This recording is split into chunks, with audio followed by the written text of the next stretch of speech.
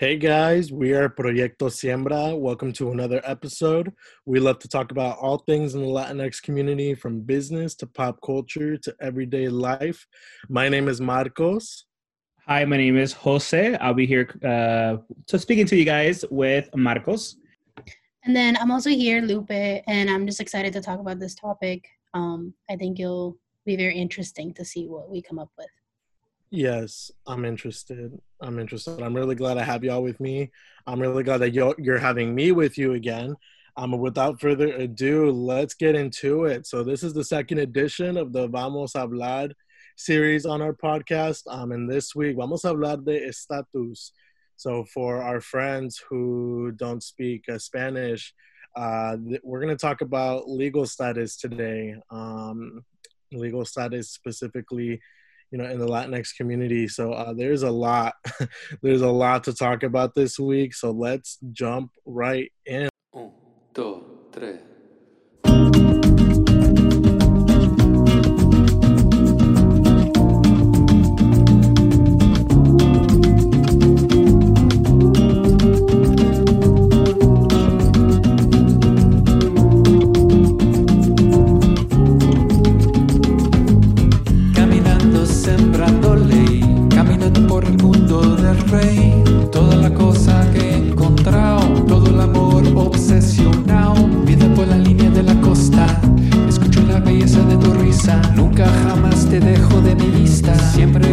Siempre dispuesta, sin parar, sin parar, parar, sin parar, sin parar, parar, sembrando el amor sin parar.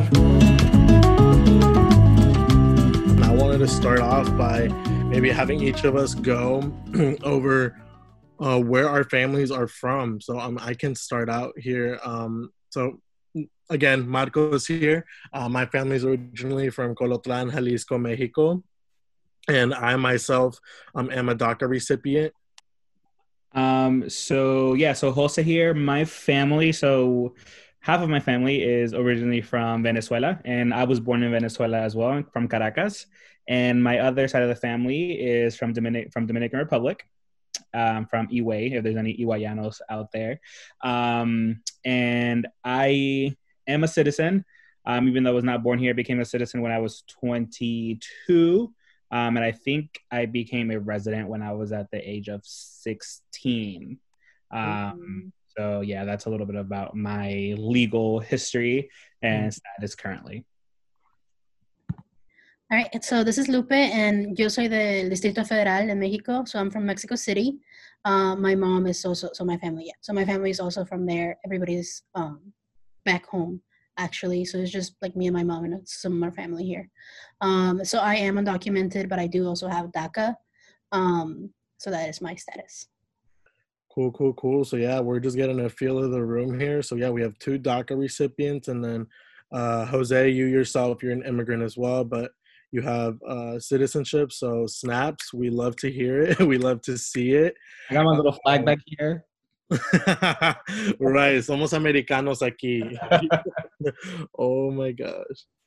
Well, I said there's a lot to talk about today, so let's just get into it. I want to start with asking y'all a question. So how do you think your legal status has impacted family dynamics? So this is a personal question, you're free to answer as you will. But how do you think that this has really impacted the way your family functions as a unit growing up? Whoever wants to start. I'll start. I think for my family, we didn't all become we didn't all have legal status at the same time. It basically started with my mom, and then I followed, and then my uncle, aunt. So for a while, even though my mom is the oldest, a lot of the responsibilities kind of came on her. So, and it kind of made our family so close because when everybody started coming from Venezuela, everybody landed at our house. So at one point, I remember it was my mom, my stepdad, my sister, my uncle, my grandpa, my aunt, and me. We were all living in one house. But it definitely made us very close. And I'll just say, like, I come from a family that is just from like business people. We figured out that we needed to have our own thing here, and we had to figure it out. So little by little, we all started just getting legal status. But I think, yeah, I think the thing that changed the most, or that impacted it the most, was just that how close we are. We just rely on each other a lot, just from the beginnings of us not having legal status here and having to just rely on each other for everything. Yeah, for me it was a little bit different because, like I mentioned, it was just me and my mom here. And so when we first came, my brother was here with us, but then he didn't really like it here. Like, it was just very hard for him to get like accustomed to the culture because he was a teenager. I think he was like, I don't know what grade. But he was, he missed his friends back home. He just was not having it. So he ended up going back. So then that just kind of left me and my mom. So I think it created this like partnership between me and her, where like I kind of had to like grow up, because she would have to work. I remember she at some point she had like 3 jobs and she was just always working. Sometimes she had to go out of state, so I would have to stay with like my friends for like a week or 2 weeks or something like that. But she was doing what she had to do, and it was hard, and it was, I don't know. I think I have still like a lot of healing to do from that, like personally. But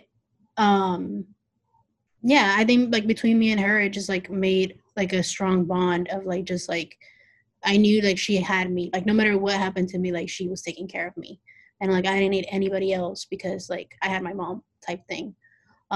So I don't know. It just made me also very independent myself in the way that I think and the way that I am. And yeah, I think it really shaped who I was. Just because I kind of had to like sometimes like be like the mom, and she had to, uh, she was also pretty young. She didn't know English, so like it was also kind of like some things fell on me because there was nobody else really for me to pass it along to or anything like that. So yeah, it really influenced our relationship, and even like our relationship today. I think it's ever, like going to be like an ever evolving thing. But yeah. Um, Before I dive into mine, if I could ask both of you, do you come from like mixed status families? For me, no mixed status. For us, yes.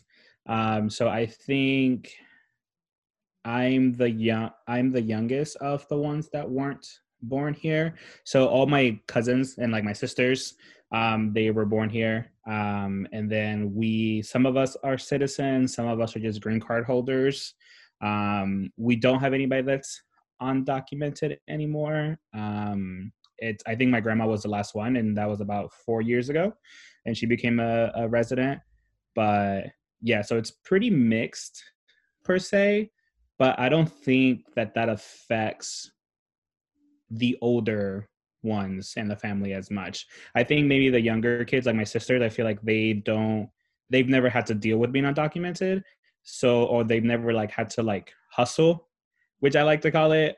So I can see the difference between myself and with them, because everything's just kind of just been like normal. Like they didn't see my mom deal with being undocumented, or our grandma or anything like that. Yeah, that's you said hustle, sorry, and I'm like, oof, that was my word back when I was 17, 18. Oh my gosh. But no, yeah, that's real. Like I can relate to that, to a degree. I asked that question because I definitely come from a mixed status household, both parents being undocumented. I myself, I'm, undocumented too, but sometimes I hesitate using that word just because having DACA brings so many privileges that I just wouldn't have access to otherwise.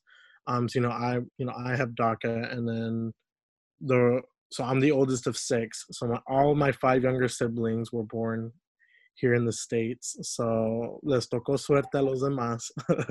I'm the one that was undocumented myself. Was born in Mexico. So that was always interesting growing up because it was definitely different because they just didn't have to deal with that pressure, I guess. Like, because like you said, it was always kind of there for them, right? That citizenship was there. So like, I remember being, for me, like the first time it really became apparent that like I couldn't function like everyone else was like when I was like 14 in 8th grade.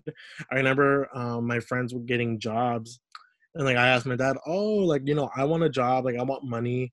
And like he told me I couldn't, right? And like I didn't really get that fully, but like I do remember that's when I was starting to come to my realization that, oh, like, that's what like being undocumented means. Because I do remember when I was a kid, like, trying to like kind of feeling like that, in the shadows type of narrative, which is very real. I don't want to downplay that. That is like a whole like topic in itself. There's like the reason that people, the fact that our people are in the shadows is very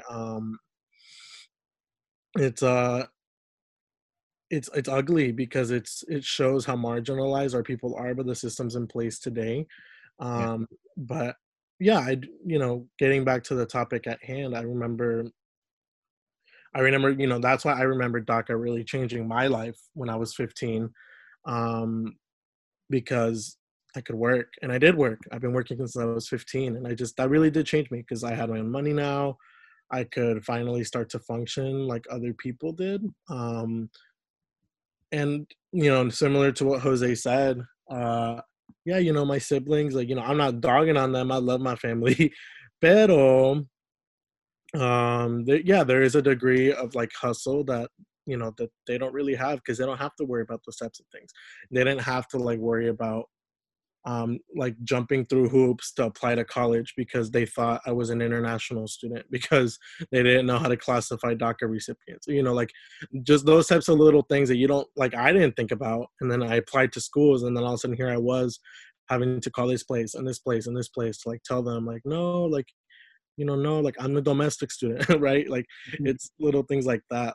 But yeah, what I will say about how it's affected the family is I definitely think, it definitely adds to the already, existent pressure of being the oldest in the family.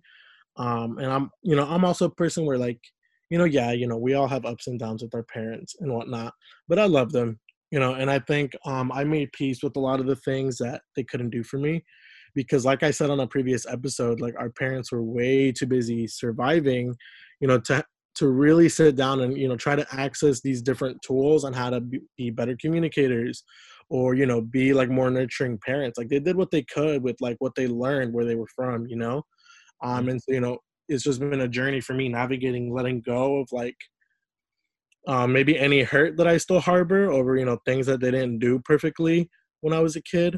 And especially seeing like the difference between how they treat my younger siblings versus how they treated me and like my sister, like when we were growing up.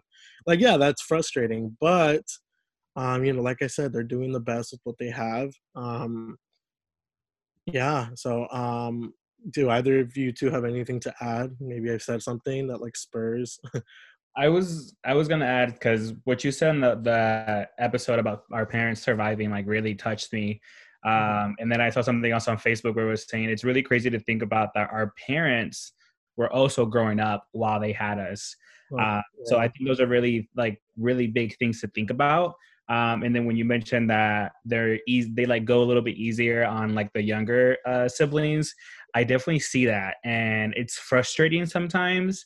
But when you really look at it, it just makes you think like my family is in a better place, that my younger sister doesn't have to worry about working 15, or she doesn't like, oh, she needs to focus on school, versus with me, like I saw those conversations like, oh, how are we going to make rent? How are we going to get food? Like, are we going to apply for food stamps?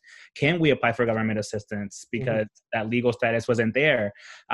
So it's like, I'm angry because like I want her to like have that hustle, but then like, well, it's kind of neat that she gets to chill a little bit. She gets to be a teenager for a longer time. So it's like kind of like a bit, like I don't know what the word I'm looking for right now, but I have a word, but I want to let Lupe talk before I dive into mine, because I have a word in mind, but Yeah, no, for me, I think it was just like different than you guys because I'm actually the youngest kid and my brother was older. But since he moved back to Mexico, I pretty much was like an only child type thing. So it was like for me, it was weird because like I knew that my mom was growing up type thing, or like I knew that she was struggling, like because I would like struggle with her type thing. Like, you know what I mean? Like, it's not like I feel like when you have like a mom and a dad or like other siblings, like it just kind of like you have people to like lean on. But with me and my mom, it was like we were all that we had to like lean on, you know, except like, you know, she had friends and I had friends, but like family, it was just us. So I feel like I did grow up being very, very aware of all the things that like were gonna happen. Like, you know, like when I grew up, like I was gonna have to like, you know, find some type of job that, you know, whenever I wanted to do that. And when I wanted to drive, it was gonna have to be without a permit. Like I grew like when my friends were doing that, like I was very aware, like I was never gonna do those things. So I was never like hurt. You know what I mean? Like it was just like, okay. And then like DACA came around, right? And that is something that I wanted to like talk like real quick because you said like you like I think Marcos, you said like you struggle with saying that you're undocumented because you have DACA. And to me is like I see it the other way around. Like first of anything, I'm undocumented.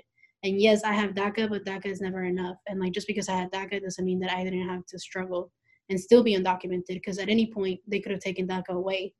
And you know, so many like I just remember so many days where like they would have like this supposed like court hearings where they could have taken DACA away, and like just waking up those days and like the stress and like just like the like psychological like the stress that you're in like during those days and still having to go to work and still having to function.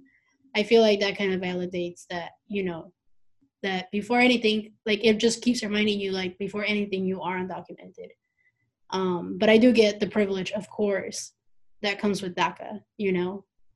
But it was just interesting to That's hear you. a whole other, I'm sorry to interrupt you, Lupe, but like that's a whole other conversation because the mixed legals, like now that I've been involved in doing community work, like I think it's very crucial for us not to invalidate anybody's experience versus your, which is you don't have DACA. If you do have DACA, if you're a green card holder, if you are a citizen, like I think it's important to like not hold that against anybody. Like that doesn't like just because I have citizenship right now does not mean that you're going to invalidate my time when I was undocumented or when my family was undocumented. So I think that that's like a really big conversation that we can probably touch on later on, Yeah, but sure. I was very just triggering. um I was just wanted to say like to me it was just very interesting to hear like your point of view and like just think about it. And you know, like I really sat here for a minute and I was like, huh, you know, because we all do have different experiences and it's just crazy how many different statuses there are.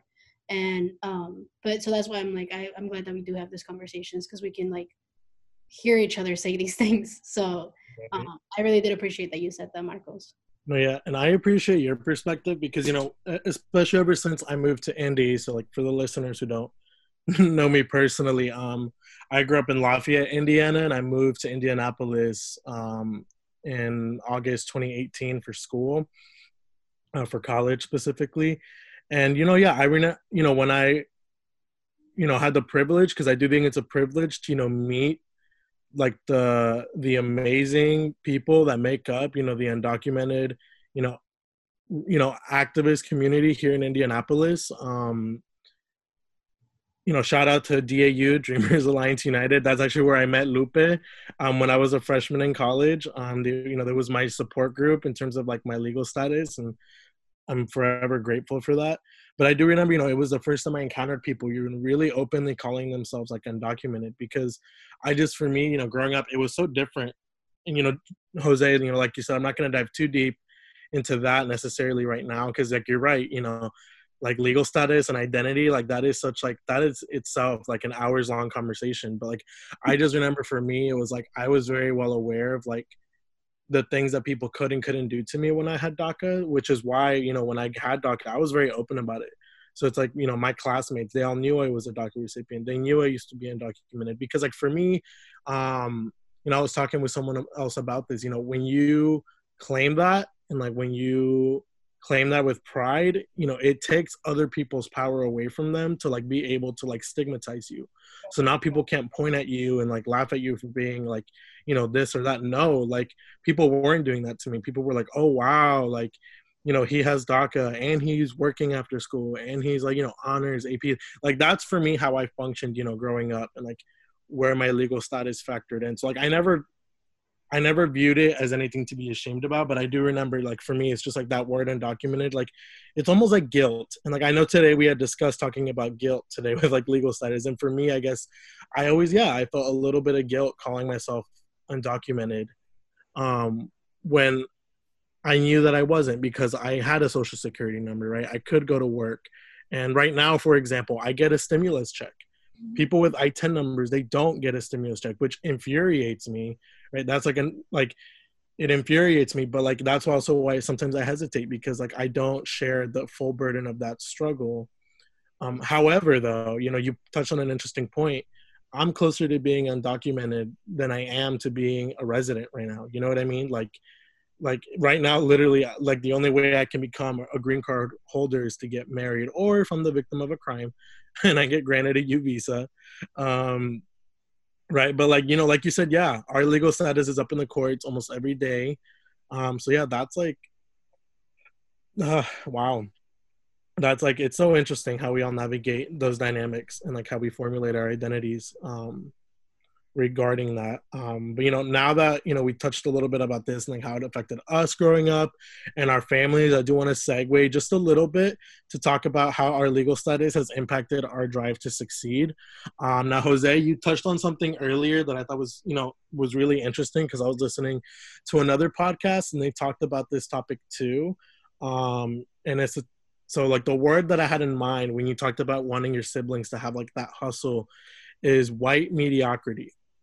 And like, that goes along with, the topic of white privilege, because, and also, we talk, when we factor in intersectionality, it's something that, us as immigrants, we don't really get to benefit from, right? Because like when you're an immigrant, you cannot be mediocre, right? Like you can't just be like a normal kid and like say like, oh yeah, I've never worked, or like, oh yeah, this, like, I talked about this last time about how like that's not how this country wants immigrants to be. Like they don't want immigrants to come here and be comfortable in that, right? They don't want us to be like, oh, like, yeah, I grew up just like you. They don't want that.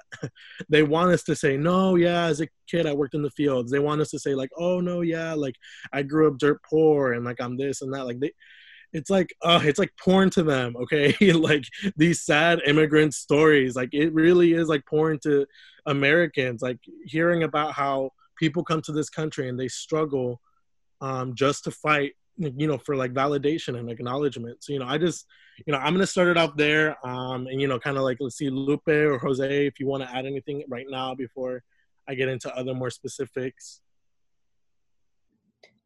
No, yeah, I definitely like agree, like just to answer like your question, right, which was how did my status kind of like push my drive, right?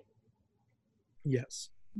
So I think it definitely did, like, because I always wanted to be like against like the statistics, it's like I was always like, I never, which regardless, you're always a statistic. Now that I grow up, I'm like whatever, but like I kind of wanted to be like, like for example, like I grew up with my mom. She got pregnant when she was really young, so I was like, I'm not gonna get pregnant, no. Like, it was kind of like one of those things that is like, because they tell you like you can't do it, it makes you want to do it even more.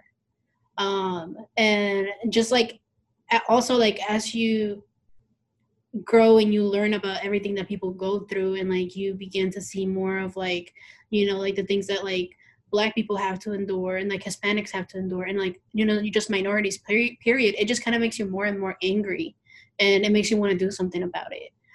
So I think definitely like my status has definitely like, influenced me wanting to do like therapy, because I'm like, I want to be able to help kids like us, like kids who are dealing with those like identity issues because of their legal status, who are dealing with depression because of their legal status, or because of their parents' legal status, like whatever it is. I just feel like that's something that doesn't exist for us.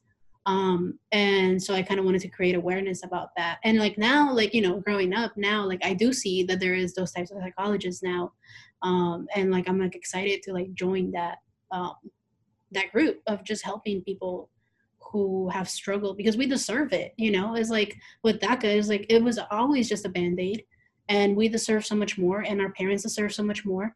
And like you said, like someone shouldn't have to be like a doctor or like have the story of being like so poor and like do all that to just be able to be valid and like to be validated and just to live their best life. Like we all deserve dignity and respect no matter who we are. So yeah. Yeah, I think there's a lot of pressure that we receive from a lot of different directions, whether it's like our family or our friends. And for me, at least, I think a lot of the motives, or let's say like the pressures that I received when I was like in high school versus like now, are completely different. Because like I think a lot of the mindset that I had when I was in high school was like, I don't want them to clump me with them, so I'm going to be better.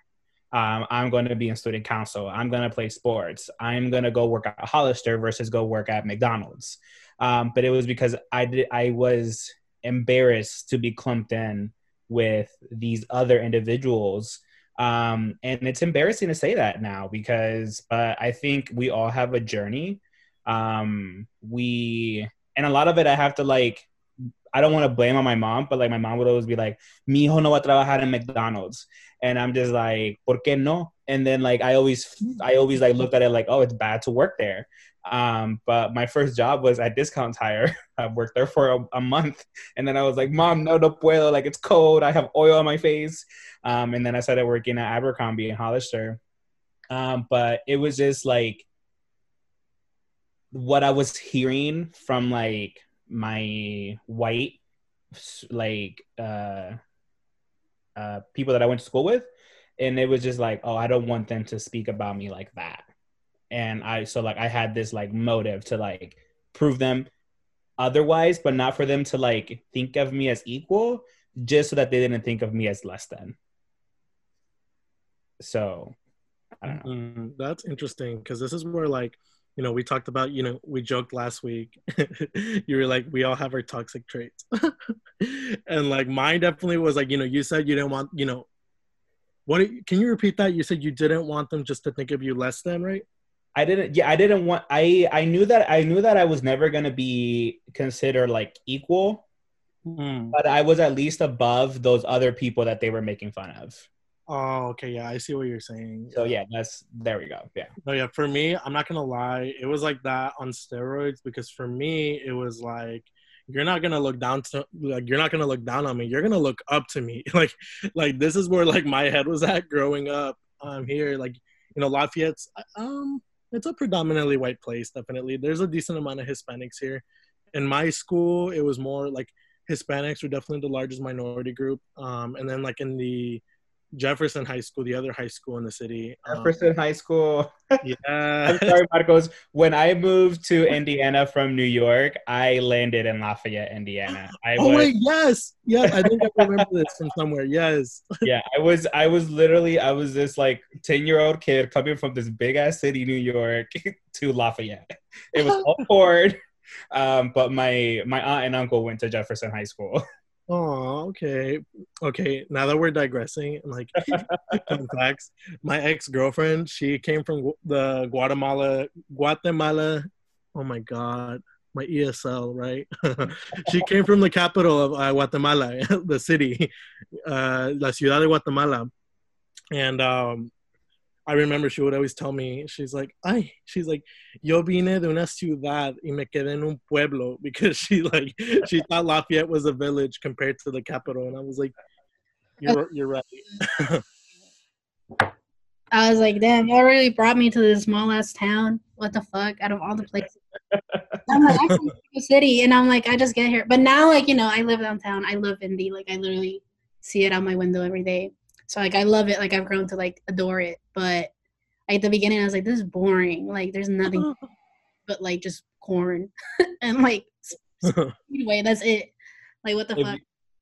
If you think that, like, Lafayette was, like, when I got there, it was this company, this trailer company called Wabash. Oh, my pops works there. Or he used to work there. Yeah, like, so my stepdad has 6 brothers, and they all came from New York to work there because they Yep. were getting paid a lot back in like 2000. So, um, My pops and all his compadres, like they're all here in Lafayette because of work. They've all found work here. It's insane. It goes to show, we want to, I'll make this disclaimer, how resourceful our parents are. Like they were, like finding this random city, Lafayette, Indiana, to come and, work and make money and make a living. Like it's crazy when you think about it. But yeah, like my side of town, like, you're mentioning Lafayette. I live on the south side. Yeah, I remember when I was a kid, this was all corn. Like all this, like that's right by my house. That did not exist when I was a kid. And then like we moved over here and just slowly like this became its own side of town. I graduated from McCutcheon, Jose. from where? McCutcheon, so the other high school. Okay. I don't know if there was another high school when I was there. There was, but like it's okay. I mean, I didn't know about Jeff, as a kid either. You know what I mean? Like, Yeah, I used to. Sorry, before we move on to our real conversation, I used to have to take a bus in the morning from our apartments to Jefferson, and then from Jefferson, I went to another bus that would take me to my elementary school. oh, do you remember which elementary school? No, I don't remember what it was called. It's okay. Yeah. There's a lot of them. Wow, y'all! Fun facts. I totally forgot because I think you talked about that in like when like the first episodes of the podcast about settling in Lafayette. Possibly, yeah. Yeah, and I remember being like, "Oh my God, I can relate to him." And then I never reached out. I'm sorry. Okay, but we connected now. Yeah. We just had a beautiful moment on air for our listeners. But yes, like back to what I was originally saying. I was saying, I kind of had like, I remember for me, like my legal status, like and a bit differently from you, Jose. I had this like complex of where like I thought that my struggle made me better than my peers.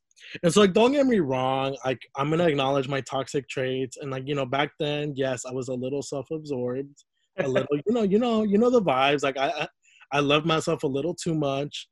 But hey, that was then. I'm acknowledging that. We're moving on. But I do remember that's why I had a pretty different experience growing up, because I remember like making it clear to people, like just like with everything, like whether it was like the way I talked in class or the way I talked to people, or like hell, the way I wouldn't talk to people. Like there are people like, like the quote unquote popular kids, like I wouldn't even acknowledge them. Like, you know what I mean? Like, a mí me valía. Like, it was like in my head, and like I know this is gonna sound so messed up, but in my head it was like, no, it's like it's your privilege to talk to me. So like, don't side eye me. Like, you know what I mean? Like no, and like this is what I would tell myself. Like I remember thinking these thoughts in my chemistry class, like because I was talking to somebody about something somebody said, and I'm like, I'm sorry, but these like meatheads are not gonna side eye me when I'm the one that actually has like a future. Like that is what I thought to myself, and I'm not gonna lie, I don't regret it. Okay, because I feel like there's a lot of kids like in our positions, who grew up maybe undocumented, that would, think the opposite, right? They would think like, oh, I can't talk to these kids. No, these kids can't talk to me. Like, don't breathe my air. Like, you know what I mean? Like, and I know that sounds a little toxic, but I'm not gonna lie. Like, if we can get more of those attitudes and like our immigrant youth, I'm here for it, because they need to know their power, and they need to know that, like a lot of these kids, like they don't hold a candle to you, because, back to that topic of white mediocrity, and we can almost, I will say it's white mediocrity, because I don't think we can factor out race. Race definitely plays a role into that. The white immigrant experience is very different from a, BIPOC, immigrant experience in the US. I think that it goes back to that topic of white mediocrity of like, we can't, we don't have the luxury of like, of mediocrity, right? And I saw this post on like this Facebook group that I'm in, like, and I realized, because I'm in a lot of Facebook groups, right? And like most of them are like for POCs or, things like that.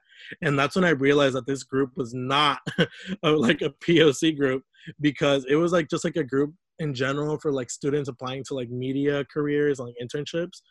And like somebody posted a screenshot of a LinkedIn post, and he was like, the post was basically like, a white guy saying, oh, he's like, I laugh when I hear all these students stressed about internships, because I remember being stressed, but I spent most of my summers just hanging out at my dad's law firm.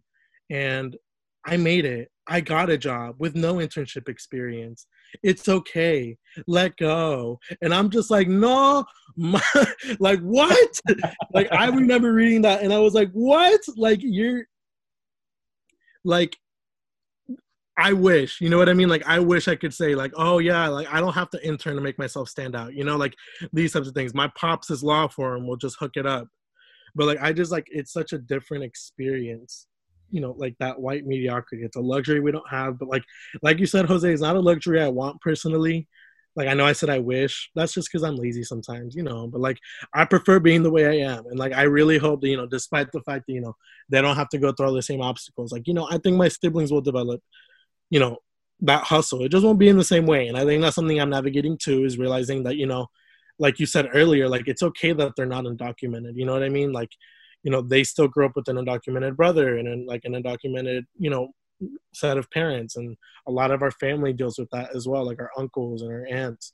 So it's like, you know, their story is different. And, you know, I think as an older sibling, it's just been a journey for me, like making peace with that and realizing that, you know, no, they're not necessarily going to take the same trajectory that I am, but that's okay. They don't have to. So I wanted to make a comment and then ask a question to the both of you really quick. Sorry, because I know we have an outline, but I just wanted to ask this. An outline is a suggestion. We're fine. So the first comment was, I was to what you saying like, oh, what was it that you said, that you want their privilege or like want the easier life? Oh yeah, like yeah. At times, you know, like when you're like working hard, you're tired, like you just want to sleep, you're broke, like you know what I mean. Like it's like everything is wrong, and like you just see them living their best lives, like on an allowance, like you know, like when you're down low, when you're down bad, like you look at that and you want that in the moment, you know. Yeah, and I don't think there's anything wrong with that. I feel like there's nothing wrong with wanting to have an easier life. I think a lot of the struggles that we all go through, like, definitely make us who we are. I wouldn't change anything, but sometimes I'm just like, that would be nice to have, and that's okay. And then my question for you guys was, because at least for me, legal status was never something that like I talked to my friends about or that I was questioned about until I started traveling, like, so like in high school. Because obviously, like, if we were going overseas, me as somebody who had a Venezuelan passport and a green card, I had to go in a different line for immigration purposes versus somebody that has a blue passport for like the United States. So that's when that conversation started happening with me. For me, it was always a race conversation. Like, are you black? Are you white? Are you Mexican? Or ethnicity? Like, it was never a legal status question that I was having to talk about. So I wanted to ask you two, like, how old were you guys? Like, was that always a thing that you guys always had to talk to your friends about, or that you were questioned about from like being really young, or did that happen later on in your life?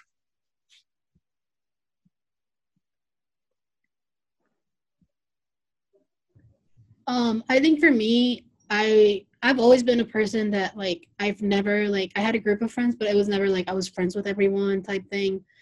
I think, and a lot of that was because of that, because I didn't want to have to go through the whole like, oh yeah, I'm undocumented with like all the people that I meet, because I also like, I don't know, like I just like, for example, like there was this, I went to Pike High School and there was this one guy that like, now that like Trump, the whole thing with Trump is going on, like he came out, like he was like, oh yeah, keep America great again or something. And everybody was so surprised, like everybody from Pike, Twitter was going off and just like talking about him. And I was like, yeah. I was like, what do you guys expect? Like, honestly, like, you know, so it was like, for me, I was always very like aware that I didn't like, there were people that I was just like, like, no, like, and so I think for me, it takes a lot for me to consider people like a friend. Just because like they have to know that part of myself and like understand it and like be okay with it. And like, you know, support me and like defend me, like, you know, like be my ally through it. Cause if not, like what, like, I don't need you in my life type thing, you know? So it's like, mostly now with just like the political, like, climate that we're going through. So yeah, I think for me, it was always like, if you're going to be my friend, you're going to, like, you know about my status and like, you know that I'm going to need you to support me type thing. And if not, like, I was just like, we don't need to be close. Yeah. Right. Yeah, I relate to that. Yeah, kind of. So like I do know that my homies growing up, like I think at least three of them are in the same boat as I am, to like where they have DACA or had DACA, undocumented, that type of mix. Just varies by the guy. We all make our choices, and I won't lie. I love them. I won't lie and say they all made their, they all made the. Let's just say we all chose a bit different paths in life, and that's okay. I still love them. Um, but yeah, similar to you, Lupe. Yeah, like for me, it's I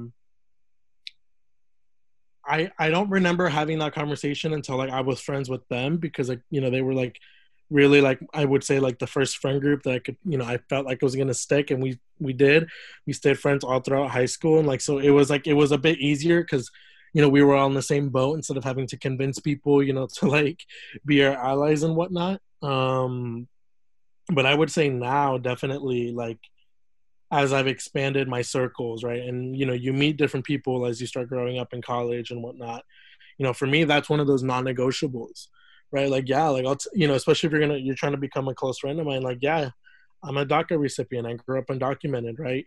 I don't have people in my close circle that are like Republicans or like anti-immigrant. Like that's just a non-negotiable. Like I'm not, and I think this is like another topic in itself, but I think this is like, the systemic gaslighting of immigrants and like other marginalized populations, to where like people were like, oh, like that's so immature of you that you can't be friends with someone of a different opinion. Like, no, like, what do you mean? Like, if you're voting for like politicians that are instituting policies that directly affect whether or not I'm going to be able to work, to survive, to go to school, like, no, I'm not going to sit here and be your friend and be nice to you and be open about your opinion. I don't care about your opinion. I don't. I really don't. I don't care about how nice of a person you are. If you're voting against my best interest, you're not my friend. And there's this notion that like, oh, like you're missing out. No, I'm not. What am I missing out on? Like, I don't need those type of people in my life. And I just, that goes back to what I said earlier about empowering immigrant youth. Because like, I also think that I'm fortunate enough to be surrounded by these type of people. Not everyone's going to have access to those types of people, right? Some people, their parents landed in like a really conservative area, in a very predominantly white area, like predominantly conservative. So they don't have access to those types of people. And like, when I think about that, that truly does break my heart, because I know that a lot of them are aware that they're in cognitive dissonance by like, like adapting to these people. But it's like, what choice do they have if that's where they live, and they don't really have control over that in the moment. Yeah. Did I answer your question, Jose? I feel like I veered out. Yeah, you both did. I think I kind of was asking, like, were you guys ever questioned about your status, like growing up, like by other people? Like, the people ever ask you, like, oh, are you legal? Oh my God. One time I remember she was my teacher for both 4th and 5th grade, because I was like in this like 2-year program for those years. And I remember, yeah, she asked me, and I lied. I'm like, yeah, I'm legal, because she like, it was like, I don't know. I think it was one of those things. Like I just mentioned that, yeah, I was born in Mexico. And then she asked me, oh, you're legal, right? And when I was a kid, 4th, 5th grade, I thought if he said no, like, you know what I mean? They were like, like, they would call the cops or something. So like I said, yeah, like that was it though. Like that was like the one time that like, okay, yeah, that happened to me. Yeah, I actually don't remember if that ever happened to me. It might have, but I feel like I would have remembered it. But that I can think of, I'm like, no, I don't think so. Yeah. No, that was really it. But to what you said, Marcos, like, why would we hang out with these people that like don't like care about us? Like, I think that us as immigrant, as like brown people, as myself, as somebody from the LGBTQ plus community, like we already get like so many stares and so much judgment and so many like comments that we have to deal with on the daily basis. So like, why would I choose to be around somebody who doesn't give a fuck about me? So like, when people ask like, oh, you can't have a friend, I'm like, I'll have a conversation with you, but like you and I are not going to be friends. Like we do not stand for the same things. We're not built the same. and we don't stand for the same thing. Exactly. No, yeah, and like that is right too. Like when you say, we're not built the same, we're not. Like we're just not. Especially when like, okay, I don't want to like. How do I want to say this? Let's just say that I agree with you, Jose, when you said we're not built the same, because we're not. Especially when that other person is themselves of like a similar background, right? So like conservative Hispanics, right? Or like, like Mexican Trump supporters, even though their parents are undocumented. Like I'm sorry, I could keep going and going and going about that. But like you're right, we're not built the same because you chose to adapt and give into your self-hatred, which like, hey, that's not completely your fault, right? Like like that's systemic, that's societal.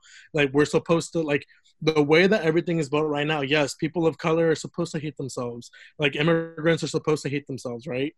And they're supposed to like walk around with this like, I don't know, sense of like debt to this country, which is ridiculous. But like, yeah, you're right. Like, let's just, before I go off on like an even larger rant, I'm just I'm gonna close it off there and say you're right. Like, we're not built the same. So like, I don't need you in my circle. Like, we don't need that. But you keep touching on all these things, like this mindset that we owe them something. Like, do these people understand that nothing was given to us for free? Like we fought our ways to this country, like, and then we fought our way to like survive in this country, and now like we have homes, we have an education, we have a job, we have cars. Like, you didn't give me shit, so I don't owe any of you shit. Like, so like when people are like, when I see comments on Facebook like, oh, they owe us this, they owe us that, like, no, we do not owe you anything. And then when you were saying that some of them gave in to like their like self like hatred or like whatnot, I think we also have to like look at the other side of things. Like, for example, my aunt, she's Mexican, she's married to my uncle, and she didn't speak a lot of English until she married my uncle and came to my family. And we were talking to her mother, and she was telling us that she didn't teach her kids Spanish growing up because they needed to like fit in. They didn't want their kids to be attacked or to be like looked as less than because they had an accent or because they spoke Spanish. So I think like sometimes we also have to like think back, like things were probably like a little bit rougher.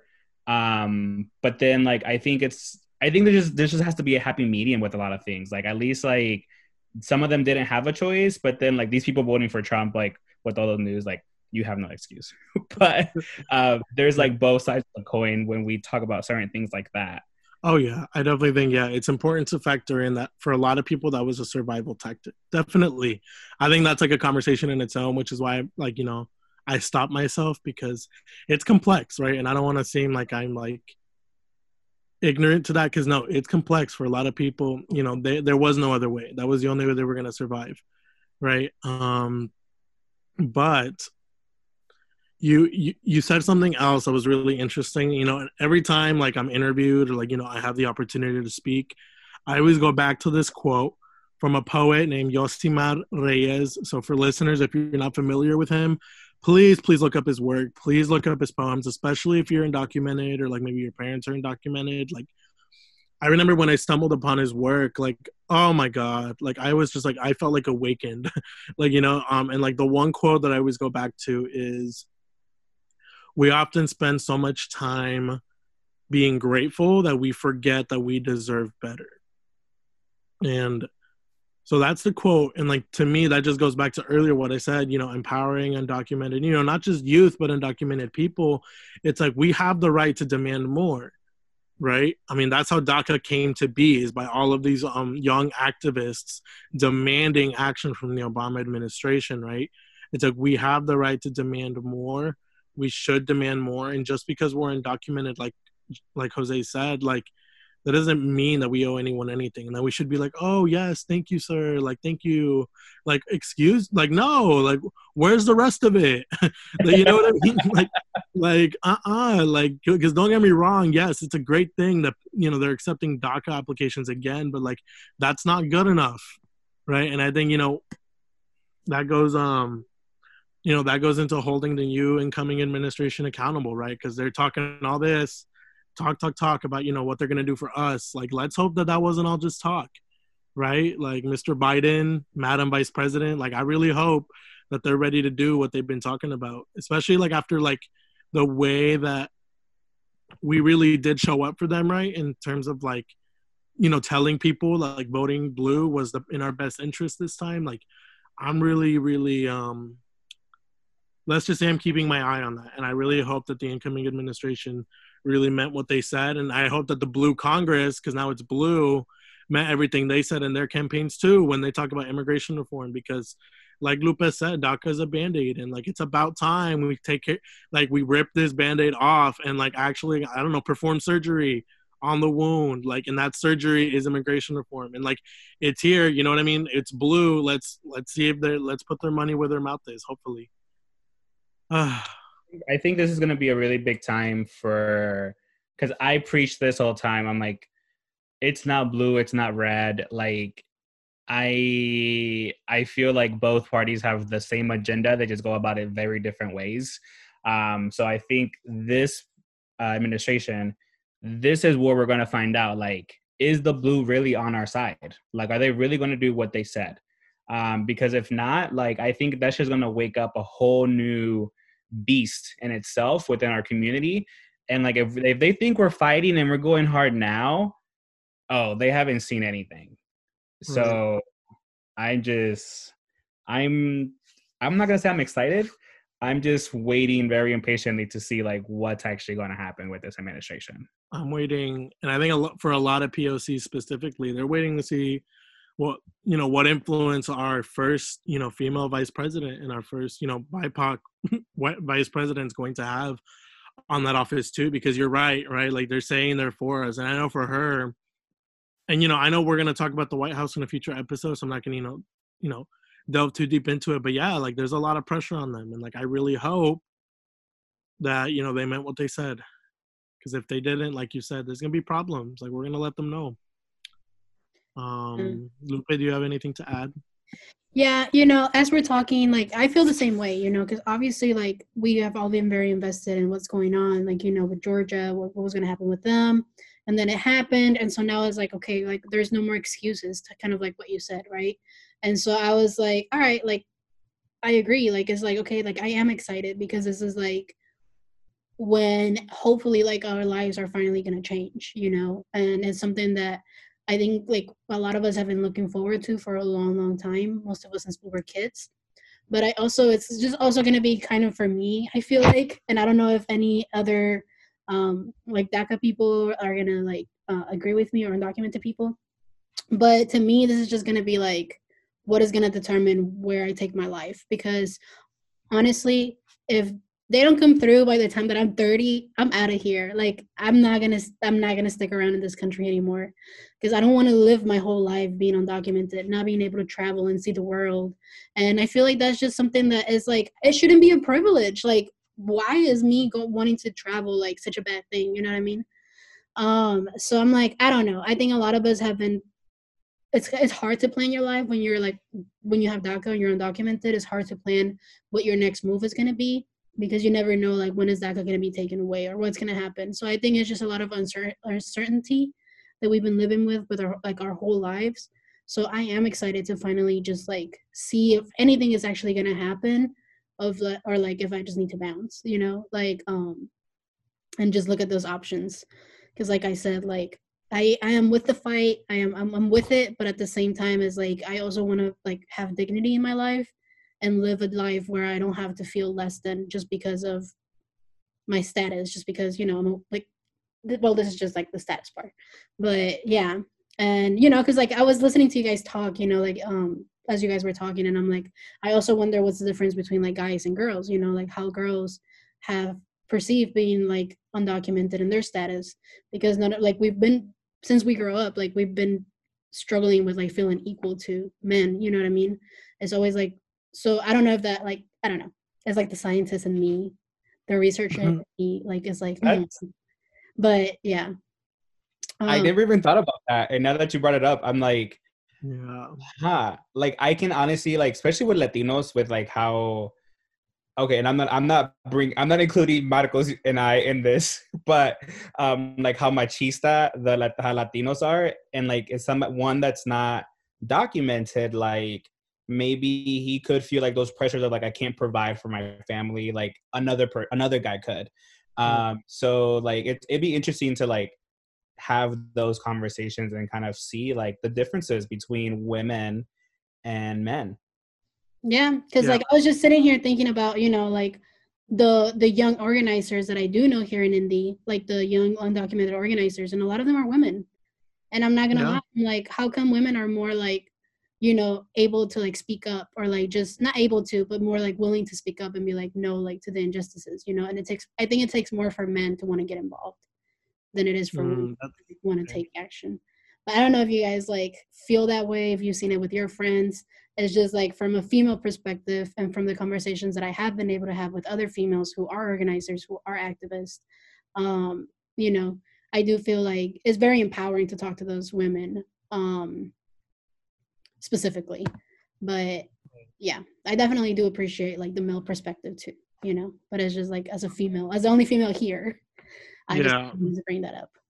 But no, that's a valid point. I think that's a very valid point, because you are right. A majority of like the undocumented activists in Indy, like they're women, mujeres empoderadas. Like that's amazing, and I think you're right. I think that's an interesting conversation that we should have a different day, because I definitely have a lot to say in terms of like machismo. Because like, don't get me wrong, nobody's perfect. like I said, we're all a little toxic, and I don't know. I think for me, I've definitely seen the way that you know, that machismo as a force has impacted me, and not my way that, interestingly enough, not the way I interact with like women, like, you know, specifically like, you know, Latinas, but definitely in the way that like I interact with like other men, and like specifically white men, and like the way that I position myself in like certain conversations to try to like balance out power dynamics. Like it's interesting, but like I said, that's a topic, you know, for another day that I think we'll for sure dive into. I think that's a conversation worth having, definitely. Yeah. But wow, friends, like wow, we went in today, didn't we? Yeah, we did. Well, before we say goodbye, quickly, I think we had a lot of craziness in our country this week. So I just wanted to acknowledge, like, if you are still listening, and you were affected by what happened in Washington, D.C. this week, as much as I was, at least. I know my blood was boiling. I was angry. I was sad. I want, like, if you felt that way, I just want to give a shout out to you guys. Like, keep your head up. Continue fighting. We are going to position ourselves in a higher level than these people, and we will bring this country back to what we feel like it is and how it was founded, and even better.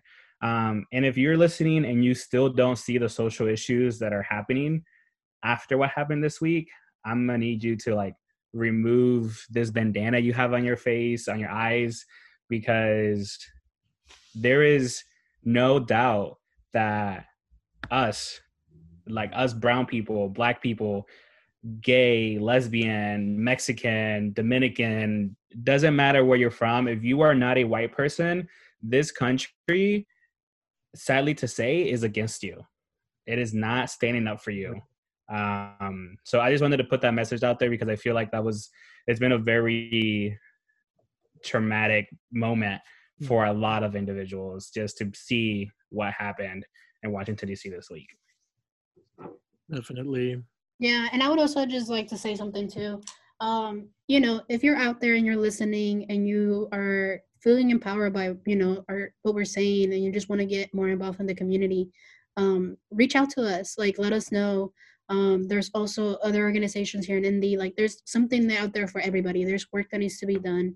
And, you know, I think there's nothing more powerful really than to take action and to take control of the narrative and make sure that our stories are being told by us, and that we're writing our own history, that we're not letting these white people write it for us anymore, you know? And so, yes, we can talk about these, we can talk about our feelings, how much has hurt us, but at the end of the day, you know, what doesn't kill you makes you stronger. And like that really is true. And it sucks that we've had to like deal with this for so long, but you know, at the end of the day, like you guys said it, like we're built different. We really are. And so if you are feeling some type of way, if you feel the anger that Jose is talking about, like, yes, like let's talk about it, let's feel it, but let's do something with that energy and like let's get things going, you know. You guys Right. always see Siembra shouting out other organizations. And so if maybe Siembra is not the organization for you, like there are so many organizations that are doing amazing things here in Indy, also Right. nationally. So definitely reach out, let us know, DM us. Like we'll do our best to connect you with the people that we know. And yeah, just keep on going. And I know it's hard. Take care of yourselves, but you know, Mm. we're heading somewhere now. You know, I feel like I really do. I agree. But yeah, like you said, there's work to be done. So if it's not us, check out organizations like Movimiento, like Cosecha or Indiana Undocumented Youth Alliance. For those are just two, for example. There's a lot more in Indianapolis that you can get involved with. So yeah, thank you so much to everyone who tuned in today. We are Proyecto Siembra. Please follow us on Instagram. If you're on LinkedIn, like us on LinkedIn, follow us there.